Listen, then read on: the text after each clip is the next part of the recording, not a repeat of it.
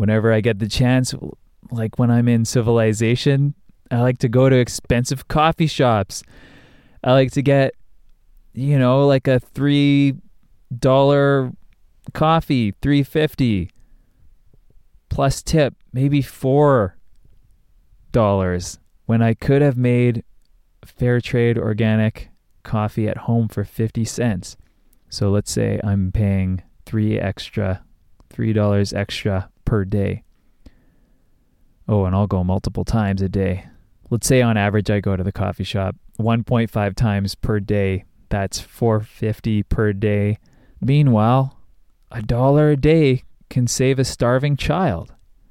Billionaires aren't the only ones who don't want to do their part. There's this story that Peter Singer likes to tell. I think this is a Peter Singer thing. If you're familiar with him, you'll be familiar with this. Imagine you're walking around, you're wearing some pretty nice clothes, like maybe your favorite dress clothes, whatever that is. Imagine you're wearing that. You're walking along. It's a beautiful day. Sun is shining.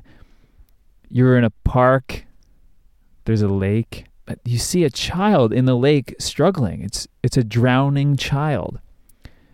And you're the only one around that can do anything about it. Only thing is, the shore here is a bit mucky. And you have your nice shoes on, your dress shoes.